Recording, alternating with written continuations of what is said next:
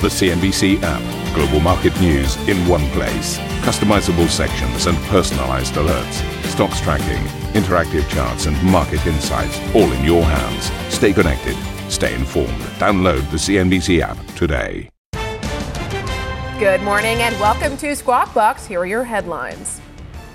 U.S. stocks hit sell-off mode. The Nasdaq registering its worst day since February as investors digest the Fitch downgrade. JP Morgan CEO Jamie Dimon tells CNBC the decision was ridiculous. This is the most prosperous nation on the planet, North America. We have the Atlantic and the Pacific, the best military, the best economy the world's ever seen, the most innovation. The credit is sound.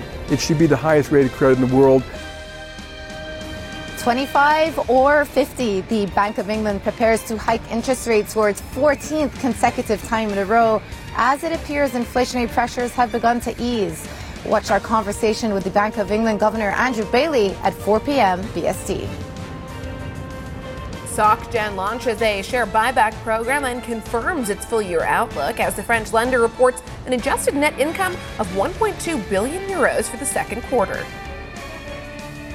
In other earnings, stateside, Qualcomm shares sink in extended trade after essentially the chipmaker posts a miss on revenues and issues softer guidance as attention turns to Apple later today with numbers out after the bell.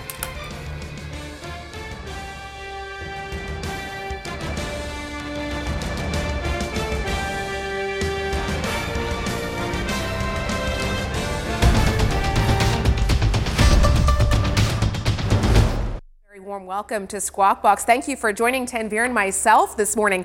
Let's run you through the action we saw on Wall Street yesterday. We were watching very closely the reaction across the globe to the Fitch downgrade of the U.S. sovereign credit rating, and the reaction stateside and around the world was quite negative. Here's the picture of where things closed up. The tech-heavy Nasdaq led the losses for U.S. stock markets, pulling back more than 2%. It was the worst day since February for that tech-heavy index. The S&P 500 also had a difficult trading session, dropping 1.4%, its worst day since April. The Dow Jones fared a little bit better, but still lost about 1%. Now, 9 out of 11 sectors were negative in the session, so the majority of the market did pull back. There was one sector, though, that stood out to the downside, and you've got it right there in front of you, the tech sector, with the Nasdaq underperforming. Here's a look at some key U.S. tech names and the moves lower that we saw. As you can see here, the mega cap tech names suffered significant losses yesterday. Alphabet pulling back 2.5%, Amazon pulling back 2.6%, Nvidia, which of course has been a star performer in the chip space, pulling back nearly 5%. Meta also suffered about 2.6% worth of losses. So a bit of repricing in the tech space, the sector that has done so well year to date. And in terms of earnings, the picture continues to get some color today. We've got earnings due out from Apple and Amazon. So two names to watch closely today in addition to everything that's driving the broader sector. In treasury markets, we saw yields hit 9-month highs after that surprise downgrade. Not a huge move in terms of the magnitude, but directionally we've got yields moving higher across the board here. The 10-year now sits at 4.12%. The 2-year standing at about 4.9%, so the inversion's still alive and well. The 5-year in between those two trading at around 4.3%. Now, Asian markets, a little bit more recent. Here's the picture. We've got the losses moderating, but still, though, negative momentum continues. Nikkei 225 is the underperformer, down a further 1.4%. Yesterday, this index pulled back about 2.3% as investors fled for safety into the Japanese yen. That was part of the action that we saw in the Japanese market. Hang Seng yesterday also suffered some serious losses, pulling back about 2.5%. This morning, things stabilizing there. Shanghai Composite down about 20 basis points or so. So again, some stabilization, but still sentiment is fairly downbeat.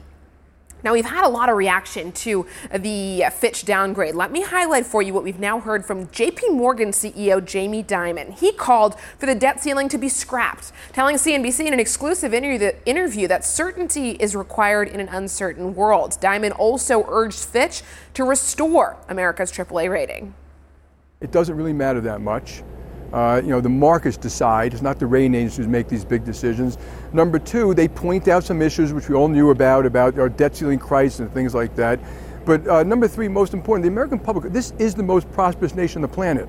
it's still the most prosperous nation on the planet. It's the most secure nation on the planet. And I would point out to the rating agency, if I could, that there are a bunch of countries rated higher than us, like AAA, but they live under the American enterprise military system.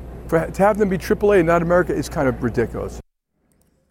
Ridiculous being the operative term there. In fact, keeping it with that story, Fitch's co-head of America's sovereign ratings also spoke to our U.S. colleagues and outlined what would be required for the AAA rating to be restored. I think there's a couple of things that we'd probably want to see. One would be some kind of solution, long-term fiscal solution, tackling the entitlement programs, for example. Willingness to somehow look at the revenue side of the picture and or the spending side of the picture and actually bring down the deficits enough to at least stabilize the debt to GDP, which I mentioned is already like 3 times the level of the AAA median. So it's much higher than the AAA median. Tanveer, it was great to hear from Fitch directly, to give Fitch an opportunity to publicly defend what has been a decision that's been attacked by so many within the finance industry.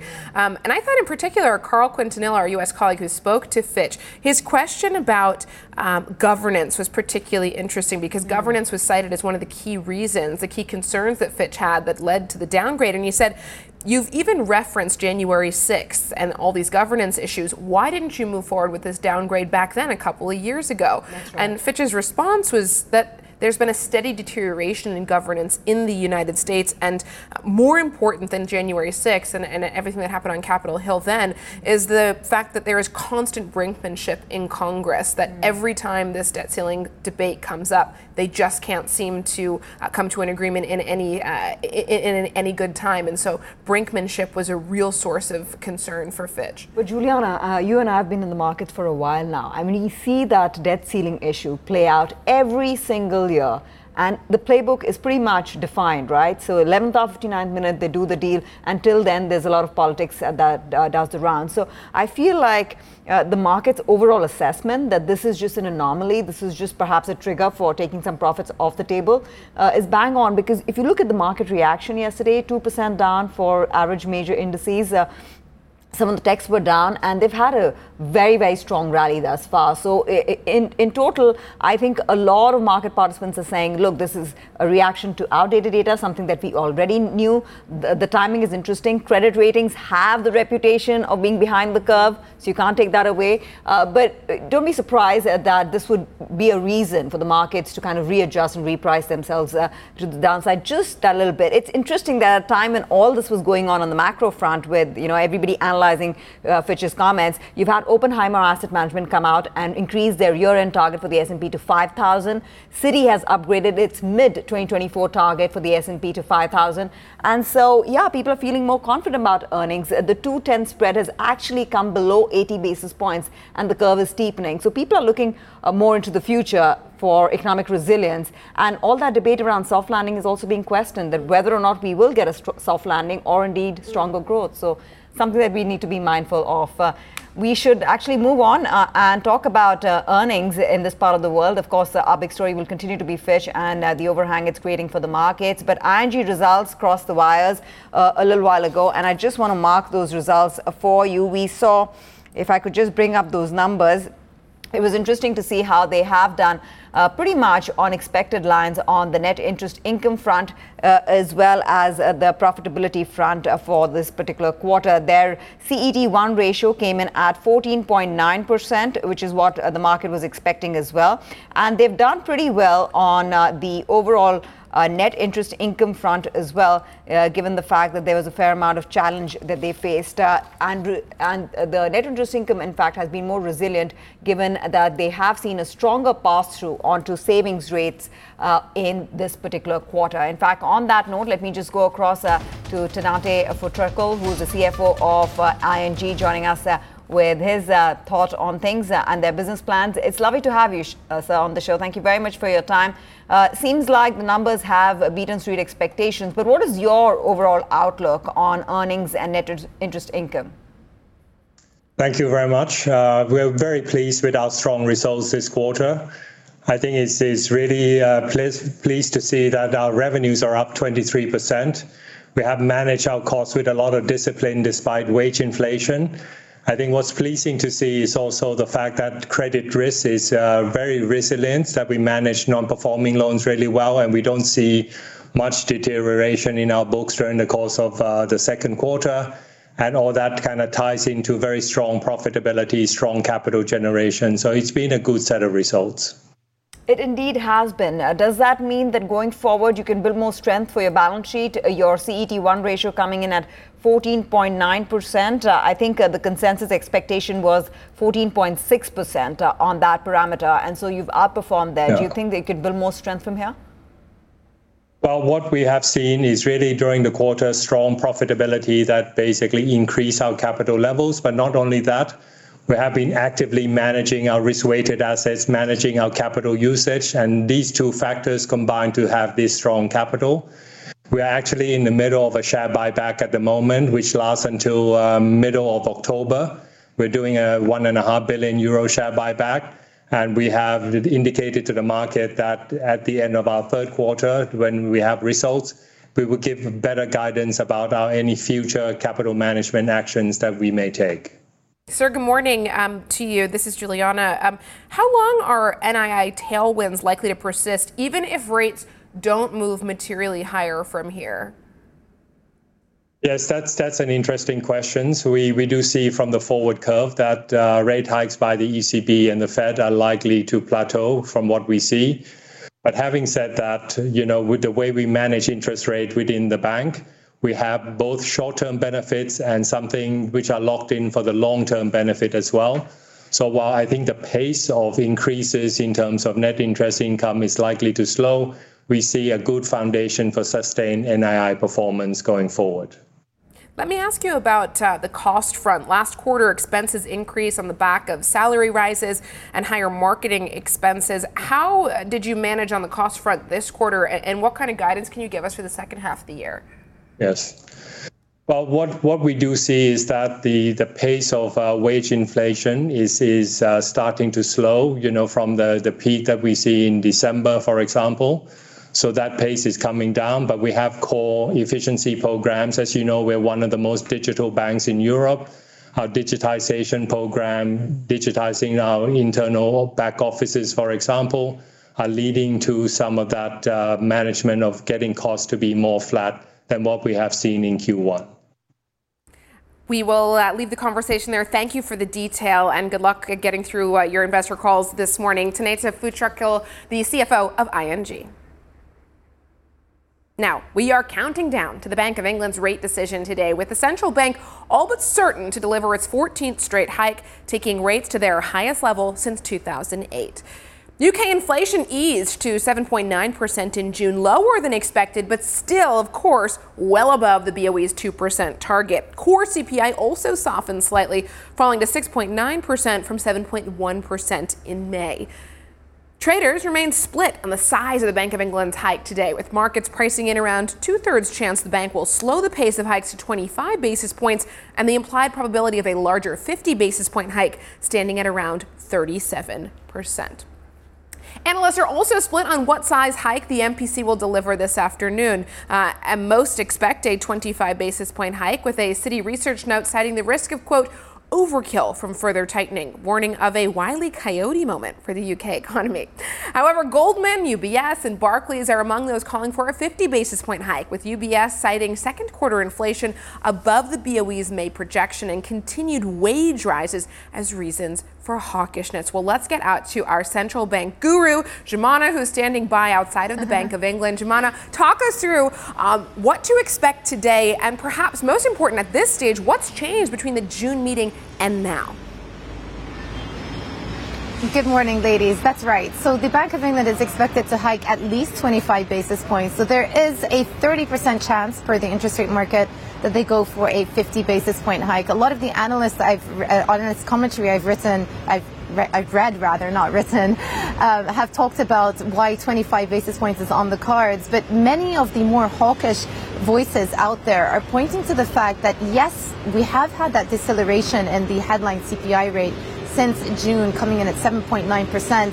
But there are lots of still persistent inflationary pressures, be it on core CPI inflation still sitting very close to 7%. We've got services inflation running very hot, the highest level in 30 years.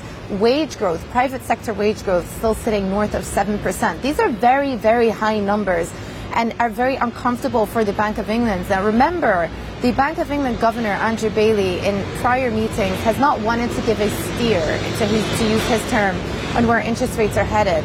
But he has said that they would not hesitate to continue with monetary tightening should inflationary pressures be persistent. And that is what we're seeing with some of these underlying numbers. So yes, the headline is moving in the right direction, but the core pressures are still there. And that is why some analysts are saying that maybe they might surprise the market and go for a 50 basis point hike.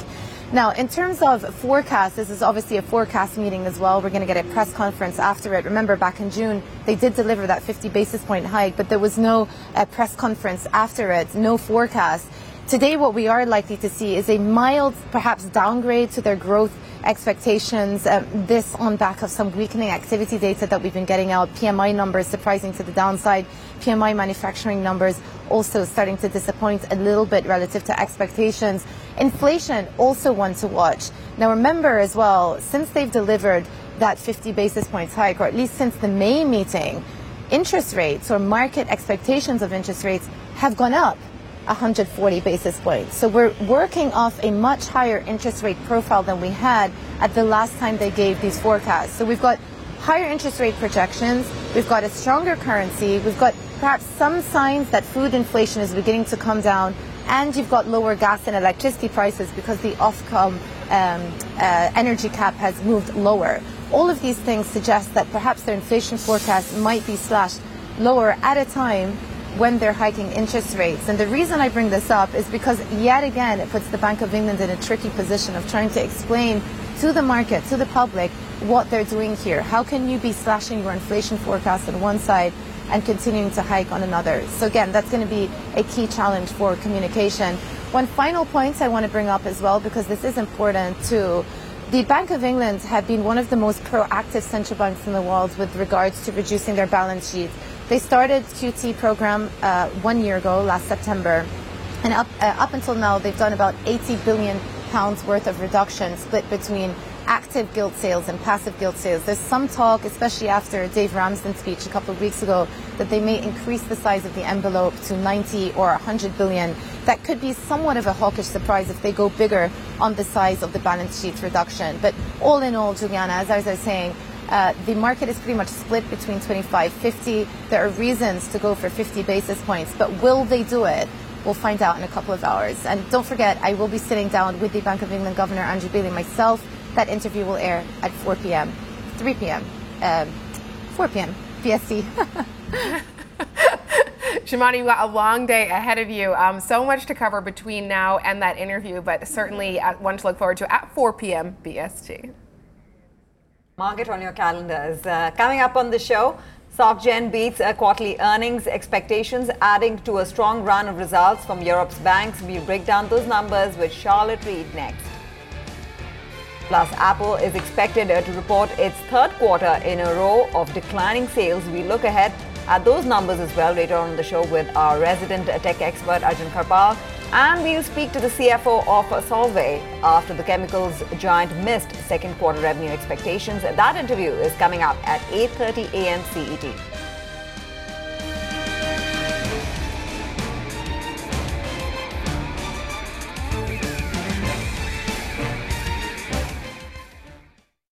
Ambition to me is about doing better. I think ambition creates a pathway. The best advice I can give someone starting off a career is don't have a career, have lots of careers, try loads of different things. Talk to people and put your ambition out there. I don't feel that I've hit peak ambition because it's a learning journey. CNBC is where ambition meets opportunity. What does living ambitiously mean to you? Hear it from our CNBC anchors, reporters and global business leaders on CNBC.com.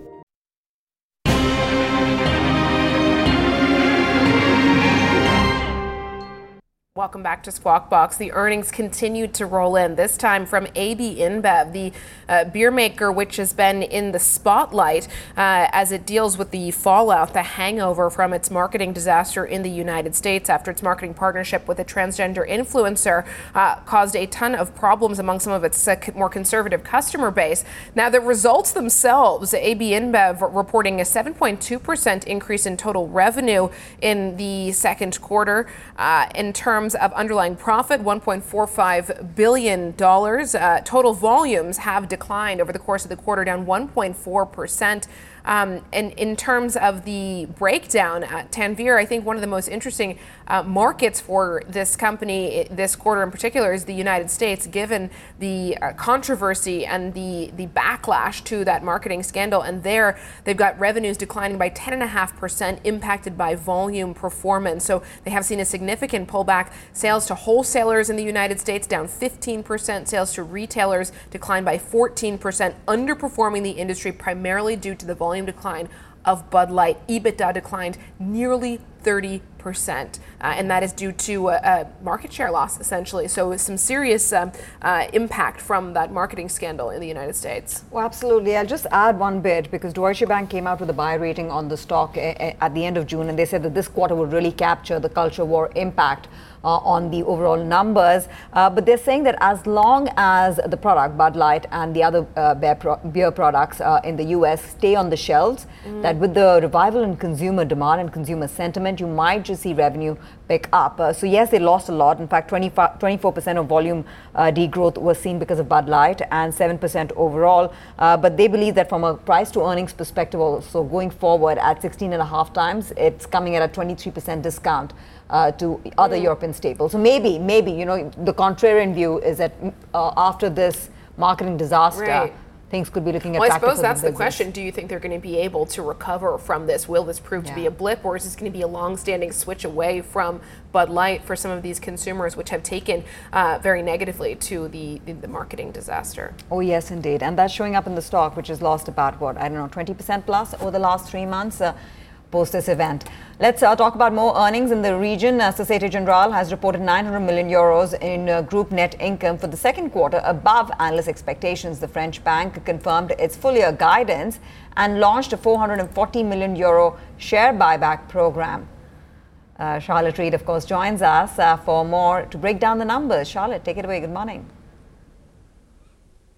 Good morning, Tanvir. Well, as you said, with these results a little bit better than expected from Societe Generale, revenue down 9% by 6.3 billion for the second quarter. Net profit at 900 million. Of course, remember that last year they took a heavy loss because of the disposal of their Russian business, Rosbank, last year. So now they swung back to profit at 900 million. Cost of risk better than expected there as well, down 23% at 12 basis points. That looking at the different parts of the business, French retail banking, their revenue was down heavily 13%, they said, due to a decrease in net interest margin. But they also had a good performance in the online banking, Boursorama, which is one bit of the business where they've been pushing quite aggressively, and also good performance in private banking. International retail banking, their revenue was up 6%. Remember that just recently they announced the disposal of 4 of their African businesses there, and that's part of the big reshuffle that we see happening at Societe Generale at the moment. Global banking and investor services revenue down 7%. Of course, they say a less favorable market environment, with equities revenue down 6% and FIC